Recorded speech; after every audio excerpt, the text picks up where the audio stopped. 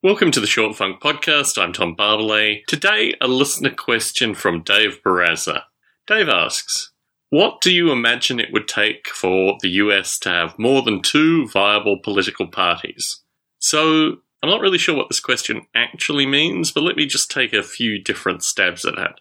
My perspective is the US has four political parties that score more than 1% of the vote in these kind of elections, typically. The Democrats and the Republicans, which are effectively the same political party, the Libertarian Party, and the Green Party. What stops the Libertarian Party and the Green Party from being active political parties? Typically, the political debates, because I think if the Libertarians and the Greens were able to participate in the debates, their percentage of voters would shoot up dramatically. The other thing is the media in the US, and as the WikiLeaks Democrat emails show, the media in the US is primarily controlled by the Democratic Party. The GOP has an influence, obviously, on one channel and some talkback radio, and basically a small number of websites. But the main power in terms of the mass media in the US is controlled by the Democratic Party. And the Democratic Party appreciates, quite fundamentally, that their policies have changed so dramatically that an educated public would not continue to vote for them.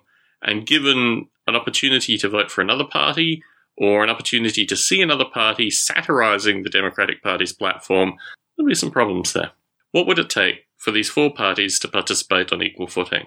Well, firstly, I think it would take the Democrat voters, the dyed-in-the-wool Democrat voters, to reassess where their party has gone, and ideally move to the Green Party, or if they're... the Libertarians aren't actually as right-wing as the Democratic Party. They're just unauthoritarian. So the Greens and the Libertarian Party, I think, if the, card-carrying Democrat voters started actively assessing what they believed, might gain substantial support. Similarly, the Republicans, probably a good portion of them should belong in the Libertarian Party. Maybe even some of them should belong in the Green Party. And I think if these voters moved to either of these two other parties, then just by percentage numbers alone, eventually we would see them legitimised. But the largest population in this is the number of people that don't actually vote.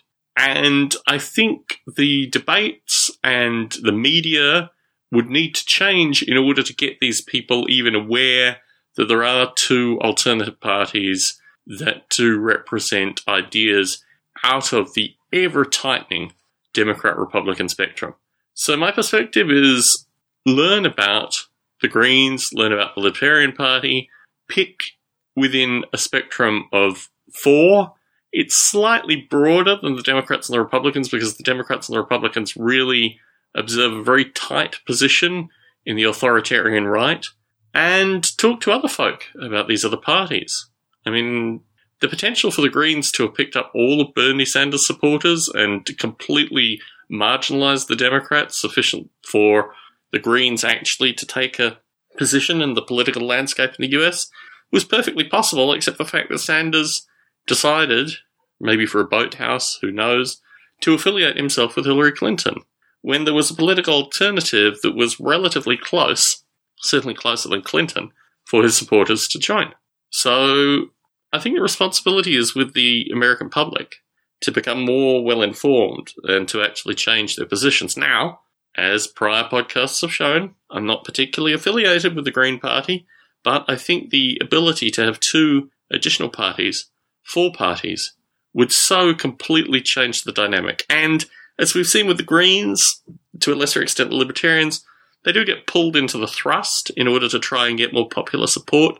They do move more to the centre-right, far-right, authoritarian, far-right, that we find the Democrats and the Republicans in currently.